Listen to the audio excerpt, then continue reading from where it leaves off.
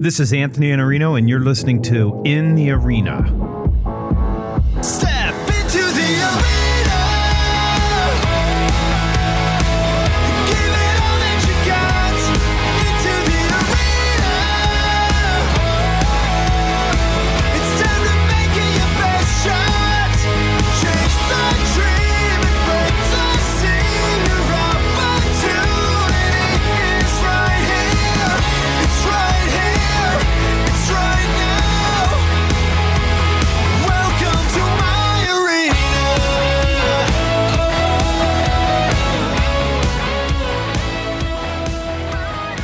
There is no opening sponsor for this episode of In the Arena. Instead, I want to send you to one of my sites to give you a free resource. The Model Sales Week is a 9-part video series that you can get for free by going to themodelsalesweek.com. And there you're going to find a link. You can give us your email address and your first name, and we will send you immediately to those 9 videos where you can watch some of my best ideas about how to be truly productive as a salesperson. So go to themodelsalesweek.com and sign up and get the 9-part video series immediately. There's no drip. It's not going to come email after email. You go immediately, you get all the content. I hope you enjoy it. Send me a note. Go to thesalesblog.com, go to the contact page. Send me a note. Let me know how you're doing with that content, and I hope you enjoy it. I get to interview some of the most interesting people in the world here in the arena, and today is no exception. My guest is Dr. Carmen Simon. She's a Ph.D. cognitive scientist, and her work is helping visible brands craft memorable messages by focusing on how your brain works. And to do that, she has 2 doctorates, one in instructional technology and one in cognitive psychology. So she's a bit of a brainiac, and she's a world-recognized expert in presentation design.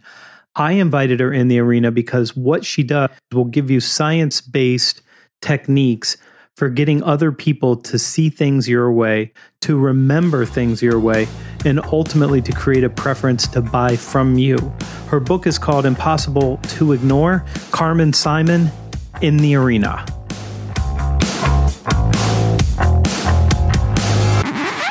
Hi, Carmen. How are you? Good. Great to hear your voice. Good to hear you. And you're in San Francisco right now? San Francisco, where many people leave their hearts. Yeah, it's a beautiful place. I love it there. I love California, though, generally. It's very nice and inviting. And at this time of the year, we're recording this in July. The weather is starting to be irrationally cold. And you can get a wonderful 1-bedroom apartment there for about $5,000 or $6,000 a month, right? For a small fortune, you can live here. That's right. That's the expensive part. Well, let me start by asking you this. What exactly does a cognitive scientist do? What is the work of a cognitive scientist? The work of a cognitive scientist focuses on studying and researching mental functions, such as attention, memory, decision-making, problem-solving, creativity, learning, all the wonderful things that keep us going every day. So you spend a lot of time thinking about thinking.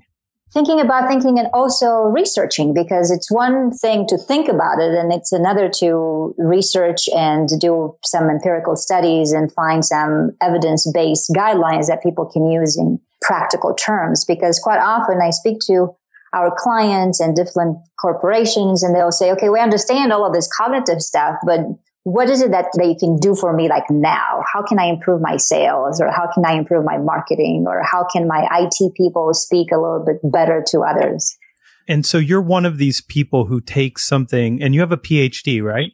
I do. I have actually 2 of them. And one is in instructional technology, which looks at various tools that we have available, such as the internet or our phones.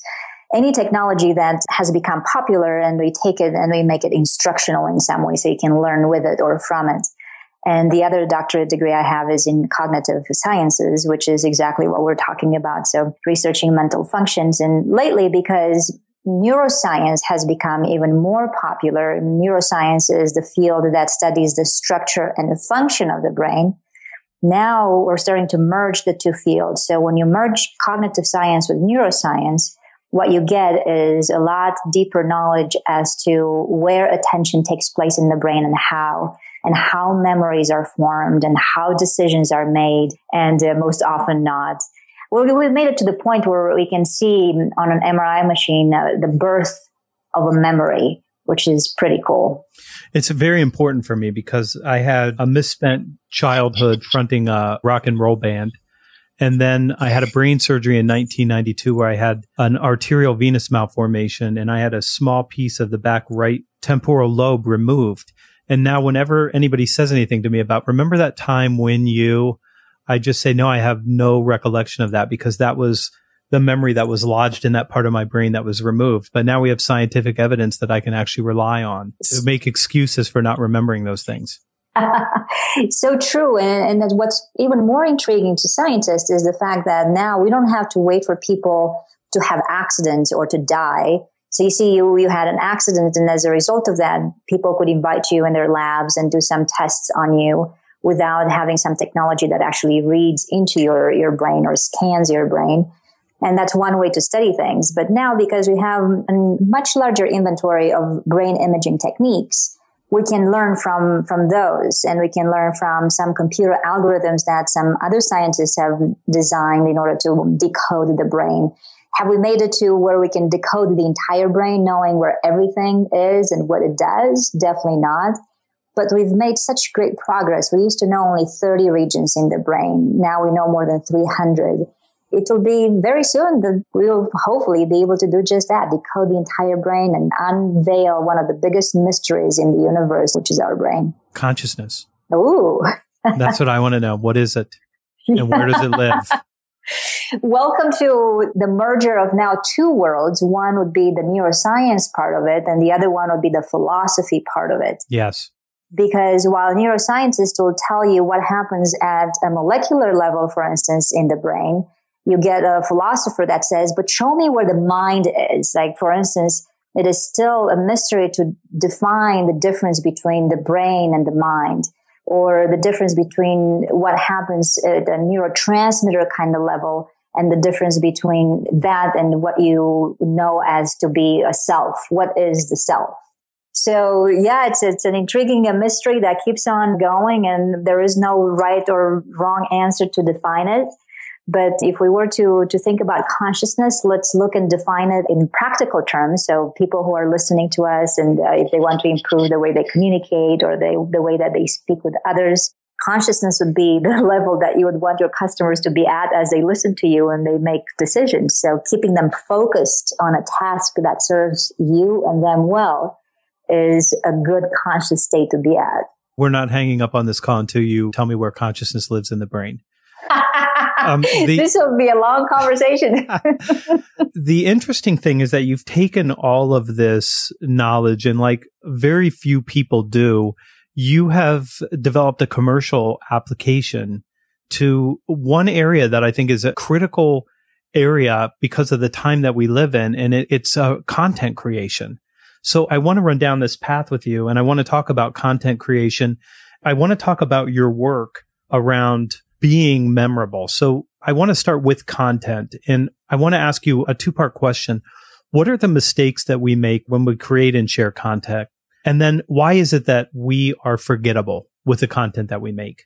So we can answer all of those questions if we step back and start with a premise that's sort of the foundation of a book I just wrote recently called Impossible to Ignore. And I started with the premise that any decisions that customers make, hopefully in our favor, are based on what people remember, not on what they forget. And one of the reasons people forget is because they don't pay attention to begin with. So these three pillars, attention, memory, and decision-making, are something that has to be at the forefront of anyone considers when they create any communication material: attention, memory, decision-making. And if you're talking about mistakes that people make, is that at least one of the three pillars is not strong enough in the way that they communicate.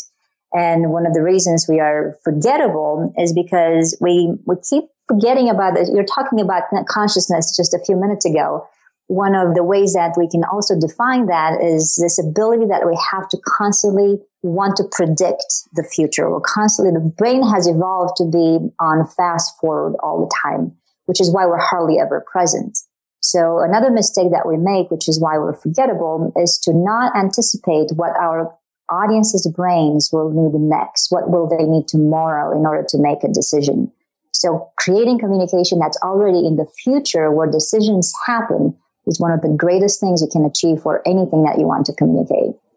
Yeah, and I want to talk about that recipe in the book and in your work. We're forgettable, but let's start with the first part of that is what do we have to do to get the attention? And you said this, people are not paying attention. And I think part of it is what Mark Schaefer calls content shock. There's so much content now. It's very hard to rise above the noise. And why is the threshold for the stimulation of our attention so great? It is true that we are facing a content shock, and coming back to that question about consciousness, part of it is also the sense of awareness. So the fact that if we become aware of how much people forget about us and of what we share, then that's already a good step. So we're conscious about what's going on. And we'll make our audiences conscious then about what they must remember. So I would say in that recipe, as you call it, or in that journey of becoming memorable, the very first step is to ask the question, what do I want people to remember about me or about a special communication that I'm developing? Even about our podcast right now, we have to ask the same question. What do we want people to remember at the end of it? And my answer to that would be, I want everyone who's listening right now to remember this, that memory is at the root of all decision making. So that's the reason why we're even talking about memory in practical terms. So the very first step is always ask, what do I want people to remember?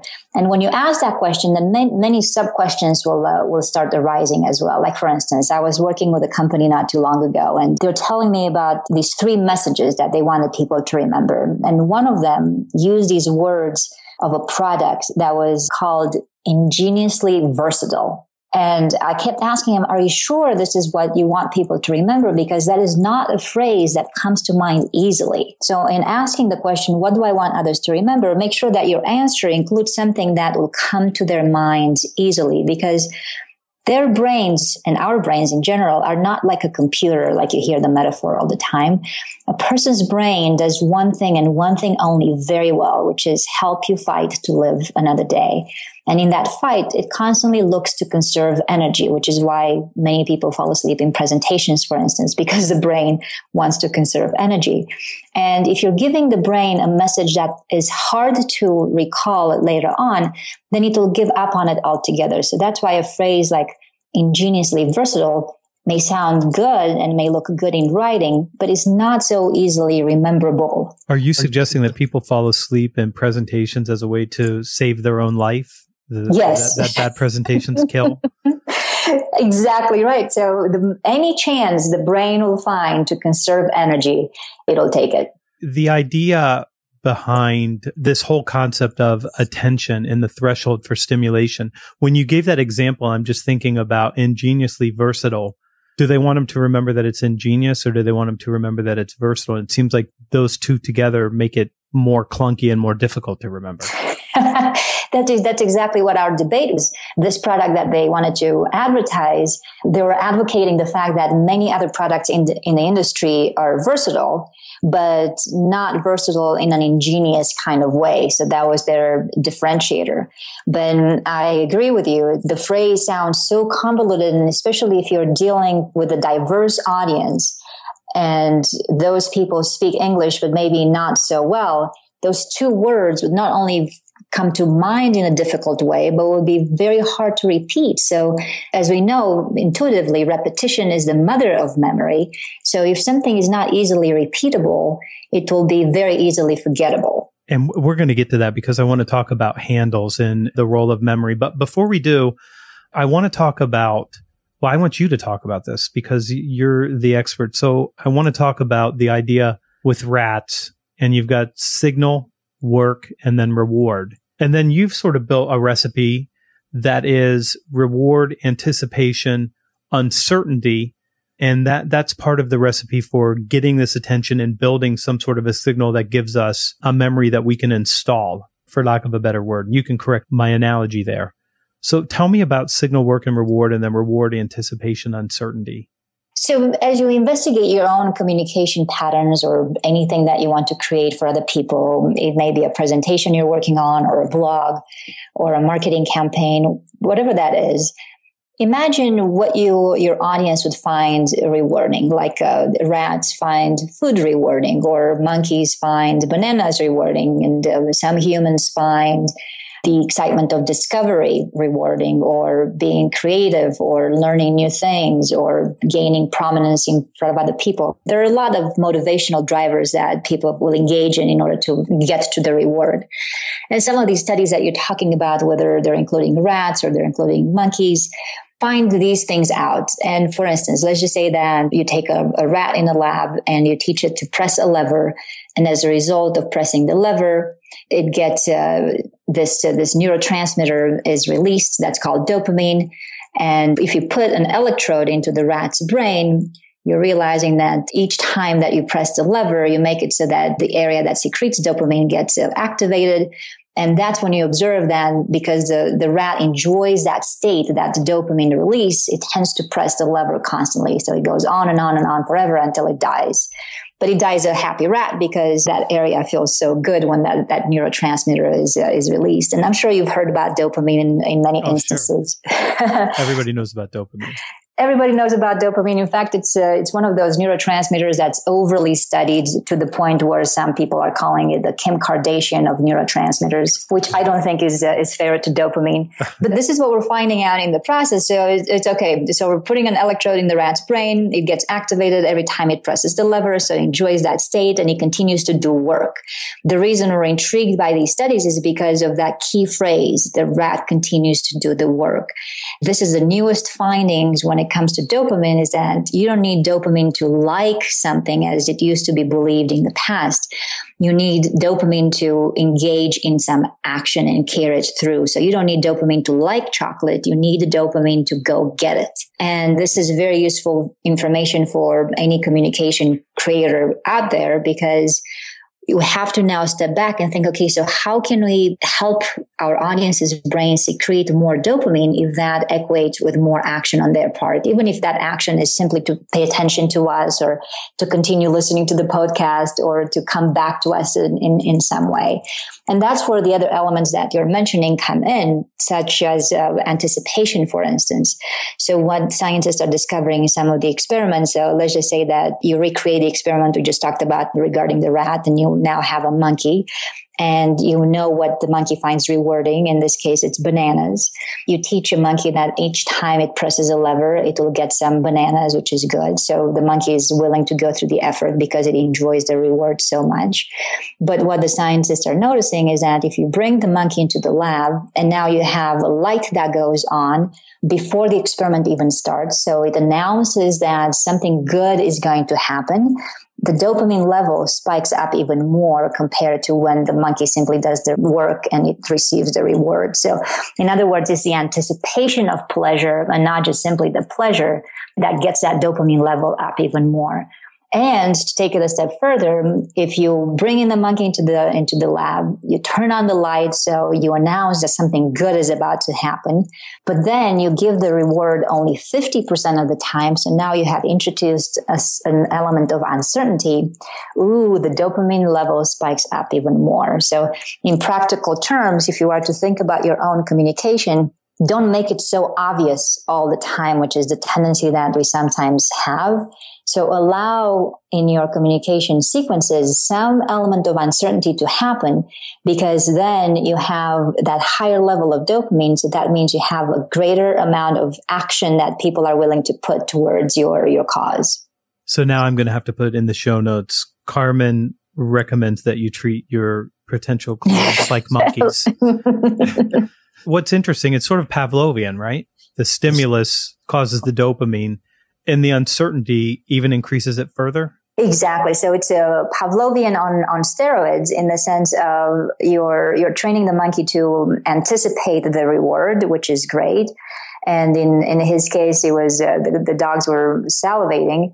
But in our case, when you take it a step further, and sometimes you give the reward, but sometimes you don't, and it's in a circumstance where things wouldn't happen. See, the dogs would still be salivating. That's a natural process. It's a reflex. But in our cases for humans, what you're getting out of including a maybe in your communication is the inability for the brain to predict what happens next. And the brain has been designed not to miss anything. And those ancestors of ours who missed stuff are no longer our ancestors. It's FOMO, still the fear of missing out. Exactly right. So give me one of your examples where you stayed in a circumstance that much longer because you had no idea how it was going to finish. Any Marvel superhero movie where you have to go through all the credits at the end to see if there's a teaser for the next one, even though the 2 minutes of credits is so much pain and it's for about 15 seconds of a clip. Yes. I've waited because maybe the clip was going to be great and it was going to be exciting to see. Exactly right. So the practical lesson for all of us to consider is look at your communication sequence as a clothesline. If you're covering for your audience that clothesline 100%, it becomes boring and the dopamine level is not at its highest. But if on that clothesline you allow 10, 20, 30%, however much you feel comfortable with as an element of uncertainty and you leave enough room for that, then you have a lot more chances for the brain staying with you longer. Interesting. So you leave a question unanswered? You can leave a question unanswered, or sometimes what I do in some of my sessions, I'll have some exercises that I do not know the outcome of and the audience wouldn't either. For example, in some of my keynotes, I have this exercise where I'll ask people to take in that present moment a picture of their shoes, email it to me, and attach to that picture 1 or 2 sentences that describe the story that their shoes tell. Then I switch from my slides to my email program and I share some of the pictures and their stories that are submitted real time. And that causes some element of discovery and a certain uncertainty, which everybody finds a little bit difficult to multitask against because now you're curious. First of all, you want to see if your picture gets selected. And then you also are curious to see what everybody else says. And you just never know. Is it going to be a story that makes sense? Is it going to be a risque story? You just don't know what you're going to get. And that makes it impossible to look away. Interesting. Let me move us forward and talk about memory, because one of your primary premises in the book is that memory is the key component to decision making. So let's first discuss that so you could share how that's true. And then because that's true, what do we do to influence the memory, specifically thinking about with content? So starting with that premise of memory is at the root of all decision making. That's a strong statement. It is a strong statement, and it's a challenging one. It's a challenging one, but just think about how easy it is to define it. So for instance, think about your own situation. Give an example of a decision that you made lately. It can be about anything, just a decision, small or large. It doesn't matter. It can be serious or trivial. Just a decision that you've made in the past few hours even, or yesterday. I bought a new piece of equipment that allows me to connect a wireless microphone to this contraption I have sitting in front of me, which is called a Padcaster, so that I can take videos just using my iPad, but I can use a really good high quality mic and a high quality light to do it. Okay. And you bought this piece of equipment because you had another one that didn't work, or you didn't have it at all, and some things that you're creating were not of the expected quality. I did not have this piece of equipment, this Padcaster. But I did have one that I used for podcasting. So I knew there was one in existence. So the minute that you find out that something is out there and it's better, or it gives you something that enables you to create more quality or something that's more efficient, any of those decisions, if you think about it, are based on what you knew before. And that implicitly is a question of memory, because something exists in your brain already, and using that, your brain decides where to go next. And that path is sometimes conscious, because right now, since we talk about consciousness, right now you can think about it and explain it. And sometimes it is subconscious.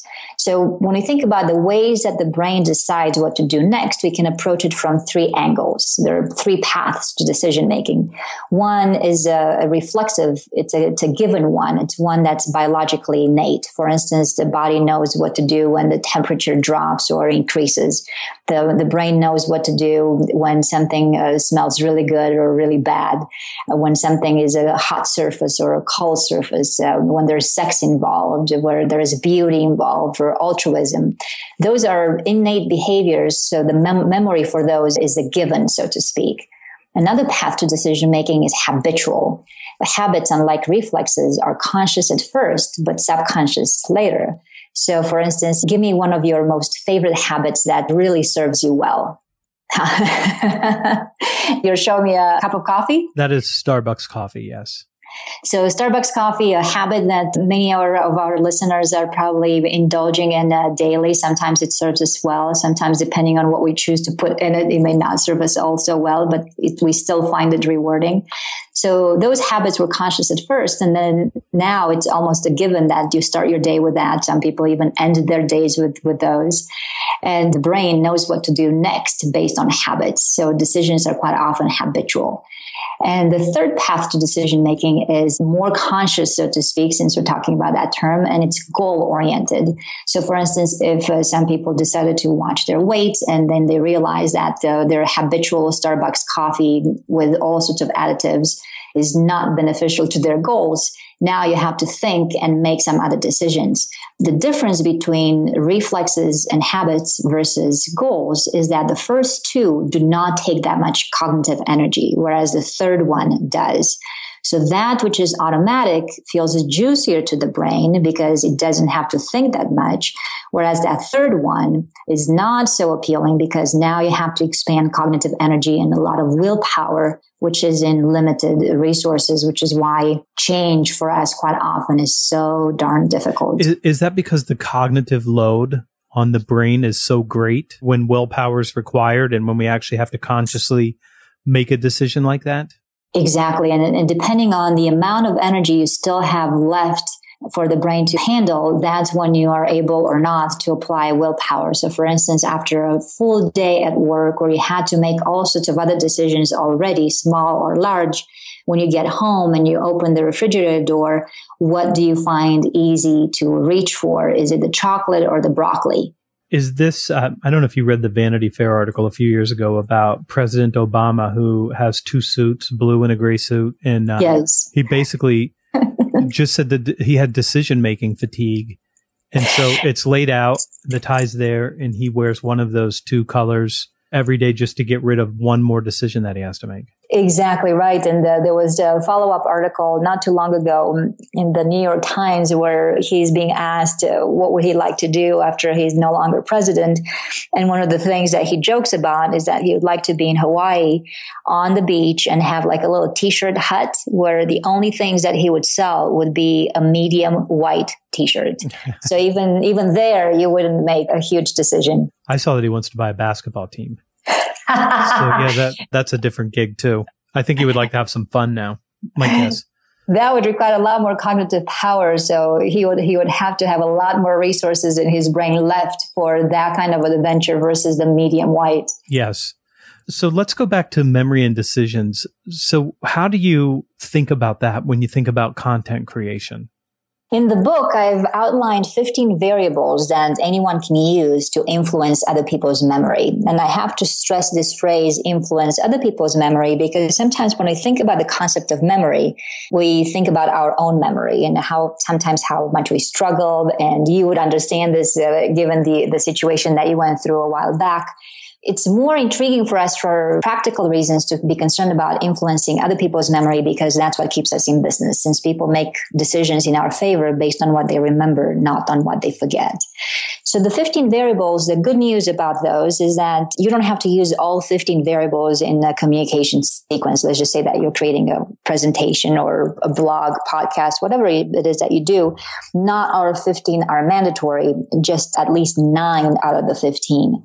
It's also important to emphasize that there are situations where regardless of what you do, you're still not able to influence somebody's memory. Like for instance, I can't influence right now the amount of sleep that you got before our conversation. How many hours of sleep did you get last night? 7. 7 hours is pretty good. On average, people here in North America, continent, they get 6 hours or less of sleep per night, which is unfortunate because memories are not formed instantly. Memories take a consolidation period in order to form.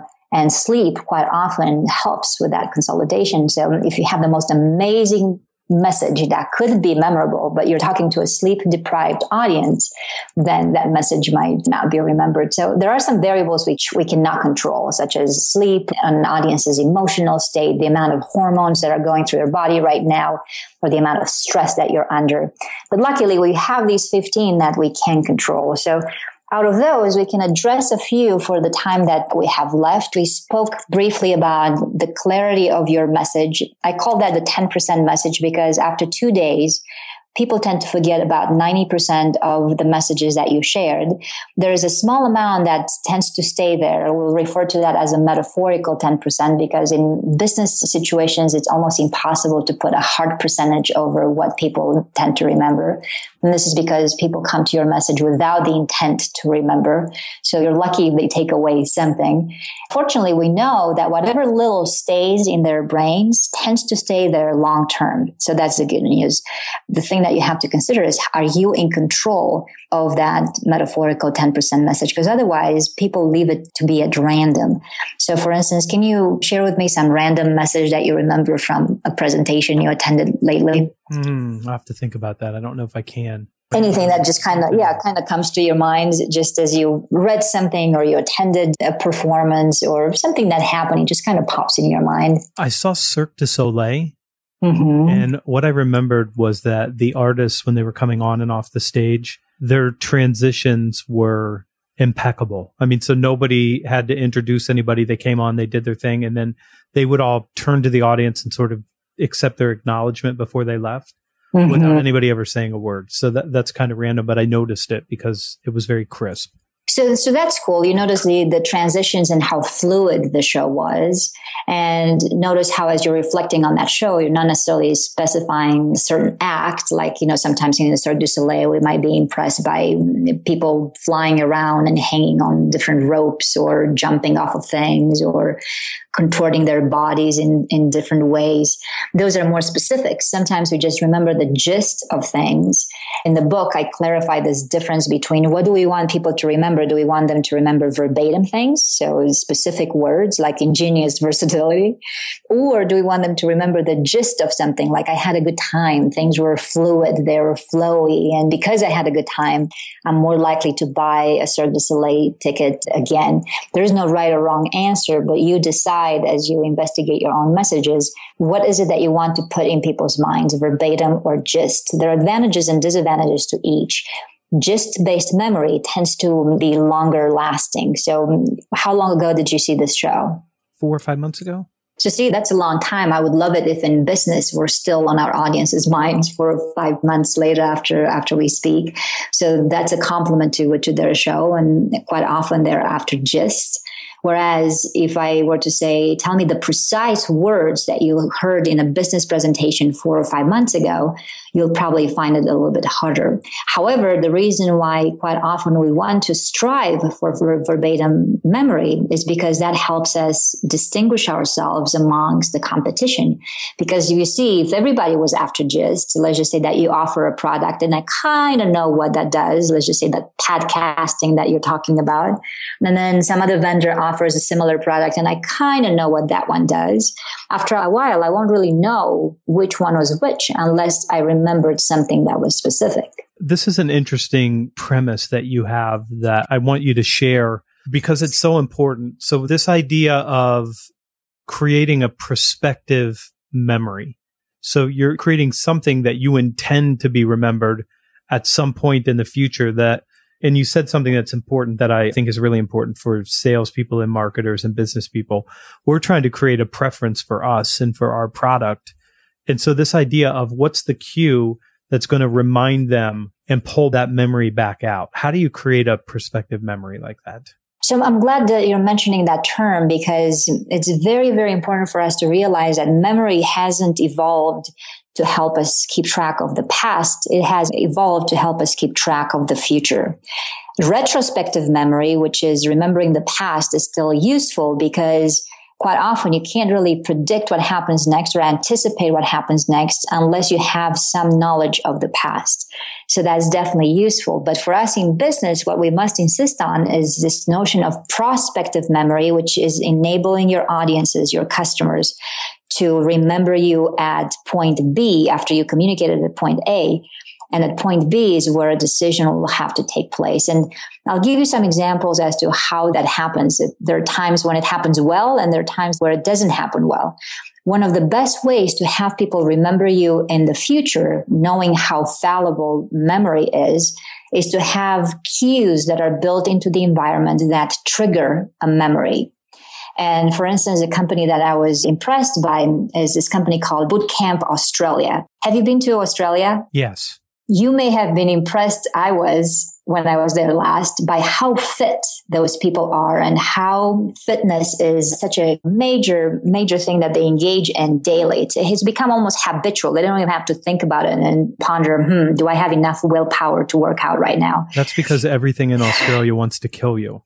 It could be. So see, it might be a reflexive decision that you make to engage into that. So it's the survival of the fittest at its best. But this Bootcamp Australia is obviously an organization that invites you to take part in all sorts of fitness exercises and routines. And an ad that they created, which was just all so clever, their message was make fitness part of your life. So it's a fairly abstract message.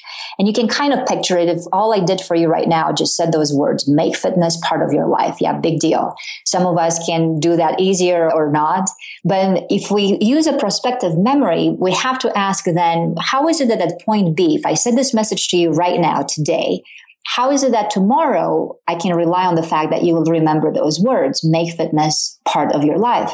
And their ad showed this. Imagine your bed right now and imagine you laying in your bed. So you kind of have your covers and you have your pillow. You're not in the bed, but above the bed and right next to your pillow is one of those bars and a weight that's attached to it. So you imagine as you'll be doing some lifts as you're laying down with those weights. So that barbell and one of the weights is already attached as if you're ready to work out. You haven't even gotten out of the bed and you can already be lifting weights. And the clever part about this is that they're using the bed in that message. And the bed is such a strong cue for a memory because a bed is something that you see every single day. The mistake that a lot of business presenters make is that as they communicate at point A, they fail to think what cues would people see in their environment at point B to trigger the memory of something that we talked about today.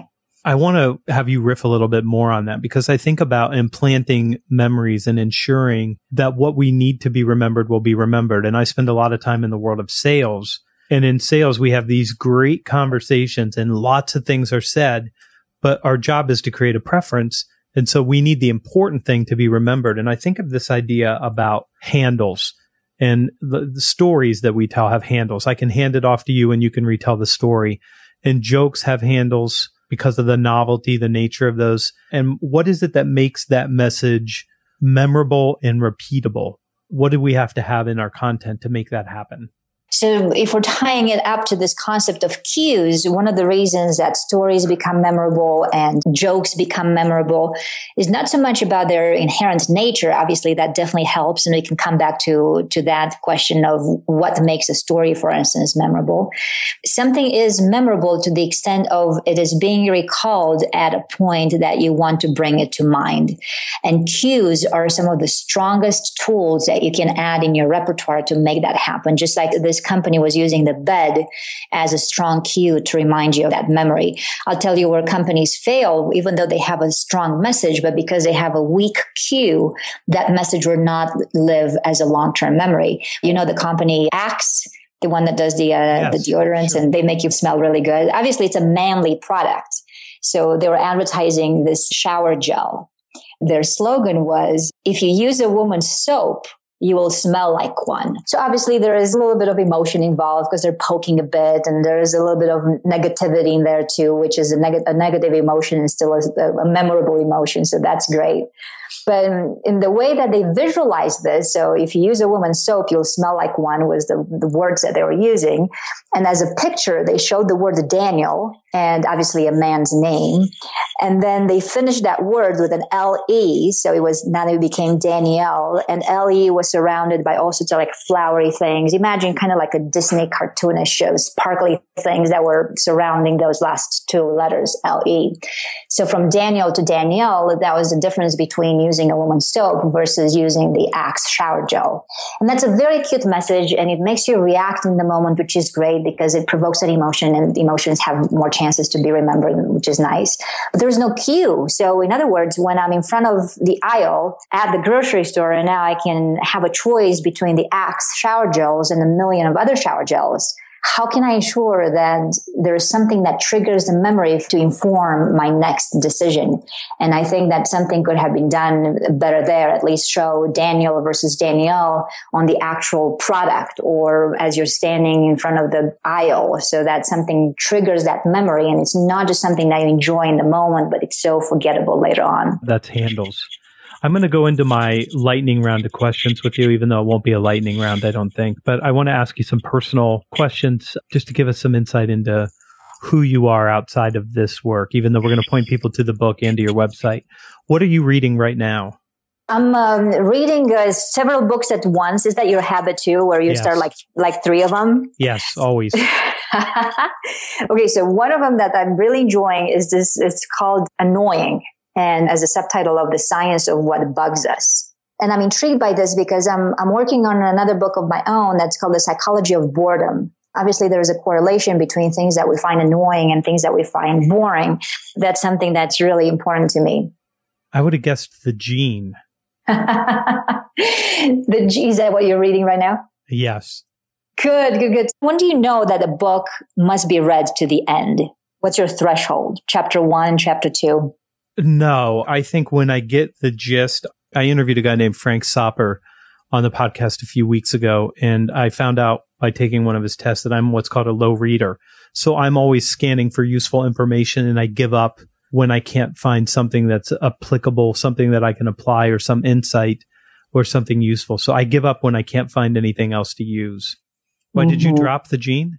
No. I haven't even started it yet. Okay. I'm just, as I'm looking at all sorts of books that I'm surrounded by, I kind of know within the first 2 paragraphs if it's something that I must finish or not. And I'm curious if people listening to us, or people as they engage in their own reading habits, are they more patient, like you would give the entire chapter, or after the second paragraph, you already know? Sometimes I know early. I think that life is too short to read bad books. So if I don't like it, I'm going to pick up another book. And that's the struggle that we have as communicators daily, because I'm noticing that people give up earlier and earlier in the communication sequence. So if you ever have to make the choice as to how do I start, what do I put in the first half versus the second half? This is a study that I did about 2 years ago.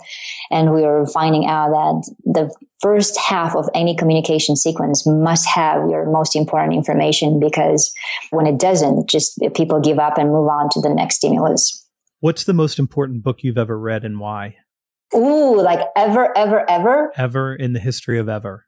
I know the answer to that. It's a book, if we're talking about communication, it's a book that's called Moving Mountains. And for any listener who enjoys not only the practical terms and guidelines that you're talking about, but also reading about those in just beautiful rhetoric, that is definitely the book to buy. Who wrote it? It's an older book. Speaking of gist versus verbatim memory, I'll have to think about the author's names, because here I'm remembering the gist of the book, but not the author. But you know it made an impact. Definitely made an impact. What was that impact for you? Each chapter gave me something to hang on to and to relate to. For instance, there is a moment in the book where he talks about how important common sense is. And even though the person is not a brain scientist, he's just simply a brilliant communicator, I'm enjoying his perspective almost as a philosopher, because I can translate it into brain science terms. So when he talks about the importance of alluding to common sense very quickly in your communication sequence, the reason I know that works from a brain science perspective is because the brain immediately looks for something that's familiar, and common sense is just that. It's familiarity. We seem to think that, we should impress our audiences with novelty all the time and just give them something that they find that they haven't seen before. And that's true only to a certain degree. It's familiarity that the brain craves, because remember, we were talking earlier about the brain's tendency to want to conserve energy. And when things feel familiar, then you just ease into the conversation a lot more quickly. That's why people prefer to go on some vacation spots where they've been before, because they can anticipate what happens next a lot better. Totally. I'm a creature of habit like that. Tell me, do you read philosophy?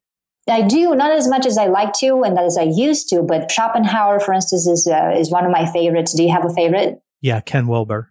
Ooh. Do you know No, I'm not familiar. Yeah, you should look at Ken Wilber's work, Sex, Psychology, Spirituality, and your brain's big enough that you'll be able to read it and have an easier time than I do. That's one of my all-time favorites. And the Audible book, where if you really want to hear his personality, is an interview by the woman who runs Sounds True, which is sort of a spiritual bookstore. That's called Cosmic Consciousness with a K. And I've probably given that book away more than any other book. Interesting. I wrote it down. Who's had the biggest influence on your thinking? I want to say various people. Should it be just one? You can have as many as you want. The one that comes to mind instantly, which is why it's important for us when we create messages, just make them come to mind easily, because what comes to mind easily is equated also with truth. If it comes to mind easily, it must be true. And what comes to mind easily right now is a friend of mine. His name is James. He used to play soccer for the national team in Uganda. And the first person who ever taught me how to play tennis. I remember those lessons being beyond the physical aspect of learning a new sport, just such a deep connection. And I think he's the first person who ever taught me the importance of friendship.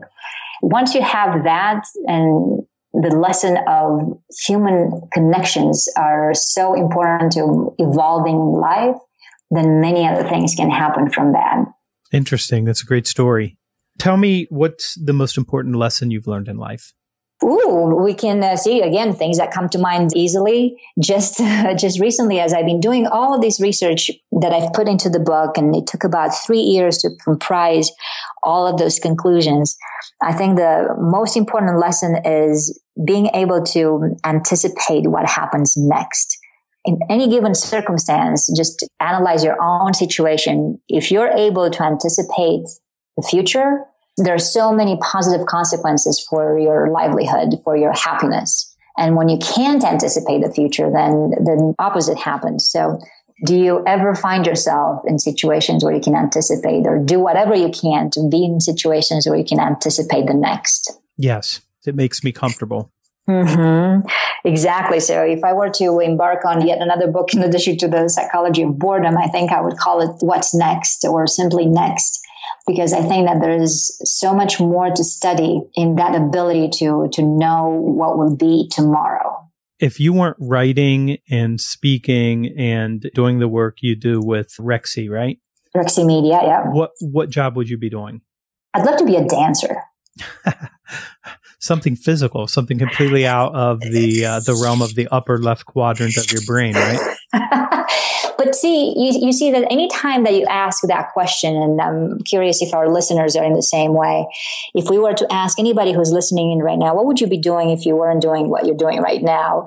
I guarantee that the next answer is still linked to something that right now feels habitual, because even though dancing may seem different on the surface because it is physical and not so much mental, there is some connection. Like, for instance, there is a sense of rhythm, and there is a sense of order, and there's a sense of beauty. And all of those are part of what I do right now when we talk about communication and creating presentations and displaying things in such a way that an audience remembers a performance. Good answer. What do you hope to be remembered for? Ooh, I'd love people to remember that Carmen said memory is at the root of all decision making. So that is one abstract thought. But on the other is, if we talk about something more tangible, I would like people to remember Carmen is the one that helped others stay on people's minds longer. Because ultimately, if you talk about legacy, if you manage to be in a position where people remember you, that means you improve your longevity that much more. Have you heard or read that book, The Inferno? Dante. Sure. Yeah. I read Dante. Dante's Inferno, if you remember, there is a part where he gets to the 7 levels of hell, so different levels of hell, and he meets all of these souls, and they realize that at some point, Dante is going to return to the land of the living. So the only wish for these tormented souls to Dante is, please, please have those people remember us.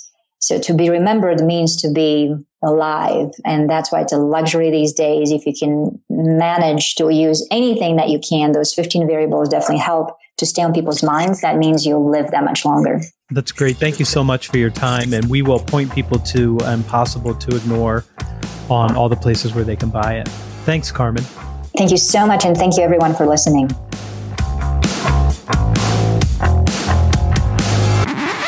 That was Dr. Carmen Simon, and you can find her at reximedia.com. You can also find more of her work there. You can also find her on Twitter at RUMemorable, and that's her Twitter handle. I'm Anthony Iannarino. You can find me at thesalesblog.com. You can also find me at youtube.com/Iannarino. And I have free resources available for you at howtoplanasalescall.com, where you'll find 4 training modules. And you can also find free resources, a 9-part training module at themodelsalesweek.com. If you liked this show, go out to iTunes, subscribe to In the Arena, and leave me a review, whether it's positive or negative. Let me know what your thoughts are. And until next time, I will see you in the arena. This episode of In the Arena was sponsored by Sales Gravy University. You know I'm good friends with Jeb Blount, and you know he does great work, and you know he wrote Fanatical Prospecting, but you may not know that he created Sales Gravy University. And what is Sales Gravy University, you ask? And it's a great question. Sales Gravy University is sales training in your pocket. What you're going to get is an innovative training app that's going to help you accelerate your sales performance and improve your income, and it's in your pocket. It's on your phone, whether that's an iPhone or an Android phone. You can go out to the iTunes store and download the app, or you can go to the Play Store and download the app there. Here's what you're going to get. You're going to get the platform when you sign up, and you're going to be able to buy what you want. There's going to be in-app purchases there for you. You can purchase some courses for 99 cents, and that might be a short video, a tutorial, or an audio program. You're also going to find something that costs more. I think I have a program on there for $9.99, and it's how to plan a sales call. It's 4 modules. It's probably close to 25 minutes long, and it's content to help you set up success when you're going to do the most important thing that salespeople do, and that's go sit down face-to-face with a client or a prospect. Here's what I love about this platform, and this is where I think Jeb's genius comes in. This is spot training. So you're in your car, you've got a problem, you're going to go out, you're going to watch a video, you're going to read a tutorial, or you're going to listen to an audio track, and you're going to come up with the ideas that you need to succeed when you're sitting down with that customer. Or maybe this is part of your personal development and your growth, and you're going to listen to 1 module every week, and you're going to work on that module, and then the next week you're going to pick up something else and grow from there. Go check out Sales Gravy University. You can Google it, and you'll come up with the iTunes preview as the second link. You'll also find the link in the show notes, or go out to the Play Store and search for Sales Gravy. I promise there's nothing else in the world called Sales Gravy, and only a Southerner like Jeb Blount, who rides horses and eats steak and probably drinks whiskey, is going to call something Sales Gravy, because to a Southerner, nothing is real unless you can put gravy on it. Go check it out. When you get there, tell Jeb that I sent you, and do check out the sales call planning module there. I think you'll love it, and I think that you're going to find it super helpful when you go in to make a sales call. Audio editing and show notes by podcastfasttrack.com. Get 15% off your first month by mentioning this show.